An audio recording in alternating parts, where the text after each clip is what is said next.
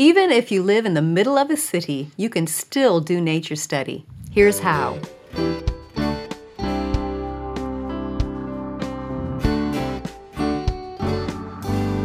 I'm Sonia Schaefer with Simply Charlotte Mason. Many of you know that Charlotte Mason was a big advocate of taking nature walks and doing nature study. She scheduled her students to get out into the fields 1/2 day every week, and Charlotte herself did a nature walk every day. But Charlotte lived in a beautiful rural setting in the picturesque Lake District of England. She didn't live in downtown London. Perhaps some of you are struggling with living in the middle of a city and figuring out how to do nature study with your children there. It is possible. And my nature study go-to person, Karen Smith, is here to give us some ideas. Karen, I'm so glad we're going to be able to talk about this topic. Why do you think it is challenging for homeschool moms, well, for anybody, to do nature study in the middle of a city? I think because we forget that nature is all around us. And sometimes we, instead of noticing what's around us, we wish that we had other things. It's true. A different location. Yeah, when I think of nature study, I picture the rolling hills and the Forests, beautiful lakes and yes. woods and mountains and beaches and all this stuff. Anywhere but right here. Exactly. But nature is all around us. All around us. No matter where we live, even in the middle of a city. Even in the middle of a city. So would you recommend that a homeschool family who lives in a city get outside the city to do nature study? Sometimes, but they can do a lot of nature study in the city, right where they live. Okay, like what? Give. Everybody can see the sun, the clouds, the sky, pay attention to the weather. Insects are everywhere, so you can always find insects wherever you're at. Maybe stop and watch ants on the sidewalk someday. You can have plants, maybe a container garden, or even houseplants are nature. That's true. You can grow mold on bread. Yeah, some of us are really good at that. But then examine it with a magnifying glass, or take several different pieces of bread and put them in different locations in your house and see how the mold grows in those different locations. One in light, one in dark. That sounds like a science experiment. But it's part of nature. Mold is nature. Good point. Good point. So you can use science experiments because experiments are just studying nature in a more controlled way. Even with that, you can study more abstract nature ideas, such as physics and chemistry, by doing experiments in your home.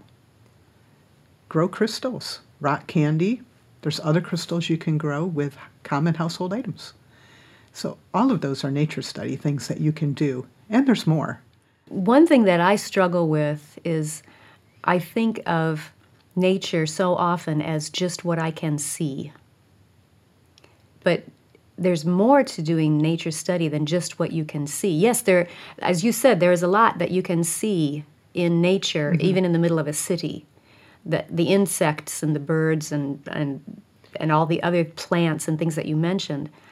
But we also need to remember that nature study, as you've told me, I'm not bringing this up because I knew it just automatically, but because you've told me this before, nature study is about using all of our senses. Yes, as many as possible. You can listen for birds, the buzzing of the insects, all kinds of things. I mean, you have to kind of block out the airplanes and the traffic noise. Exactly. But if you concentrate, you can do that. And perhaps that's something that you do when you go to a park. Or maybe when you're on vacation and you're someplace else. You can notice the nature there. And how is it different from what you have in the city? Recently, I read a comment from a mom on doing nature study. And she lives in the city. And she mentioned that she's taken her kids frequently for nature walks just in their city neighborhood. And it's amazing the number of things that they notice that change over the years and even over the seasons because they're so familiar with their neighborhood. Oh, that makes sense. Because you're going to see the same trees, the same whatever. Yes. Yeah, that makes total sense. And when you said that you have to tune out the sounds of the city, I got this flashback to that's exactly what I do when I go to my favorite park. Yes. Because it is in the middle of a town. It's not out in the country at all. And I'm listening to birds and listening to the bees and all the insects and everything, but I have to pause. Whenever I try to get it on camera, like I want to take a movie of this, then I'm suddenly aware of the airplanes Yes. and the traffic. Yes. But otherwise, I'm able to separate it auditorially. Yes. That makes total sense. But using other senses, you can touch tree bark. You can, some insects, if you know what they are, you can pick them up and handle them. So there are things that you can touch and feel also. But look for those opportunities when you are outside. What about pets? Do they count? Certainly, they're nature. Observe your dog or cat or your goldfish or whatever you might happen to have. What does it eat? How does it eat? How does it behave? All those things are things that help you learn about nature things. I know you have had dogs forever. My whole life. Yes. And you're like the dog whisperer in a way. To me, you are. And you have learned so much about their language, if you will, things that they can communicate to you just from observation. Is that how you have picked up on it so much?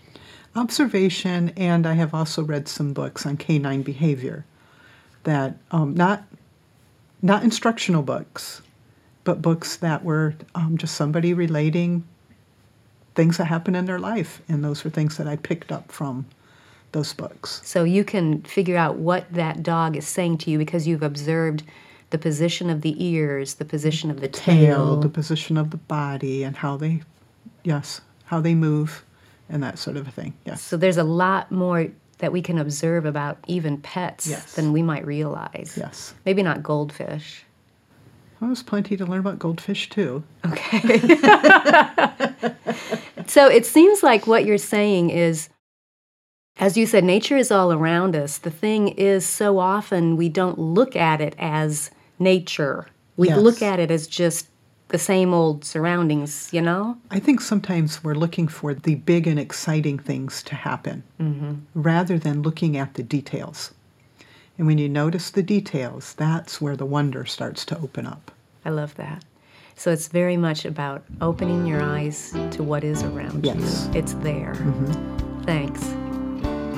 If you've enjoyed this podcast, be sure to subscribe through iTunes, Google Play, YouTube, Facebook, Instagram, or your favorite podcast app so you don't miss an episode. You can also subscribe to the audio version or read the blog post on our website at simplycharlottemason.com. All of those links will be in the notes. Thanks for joining us.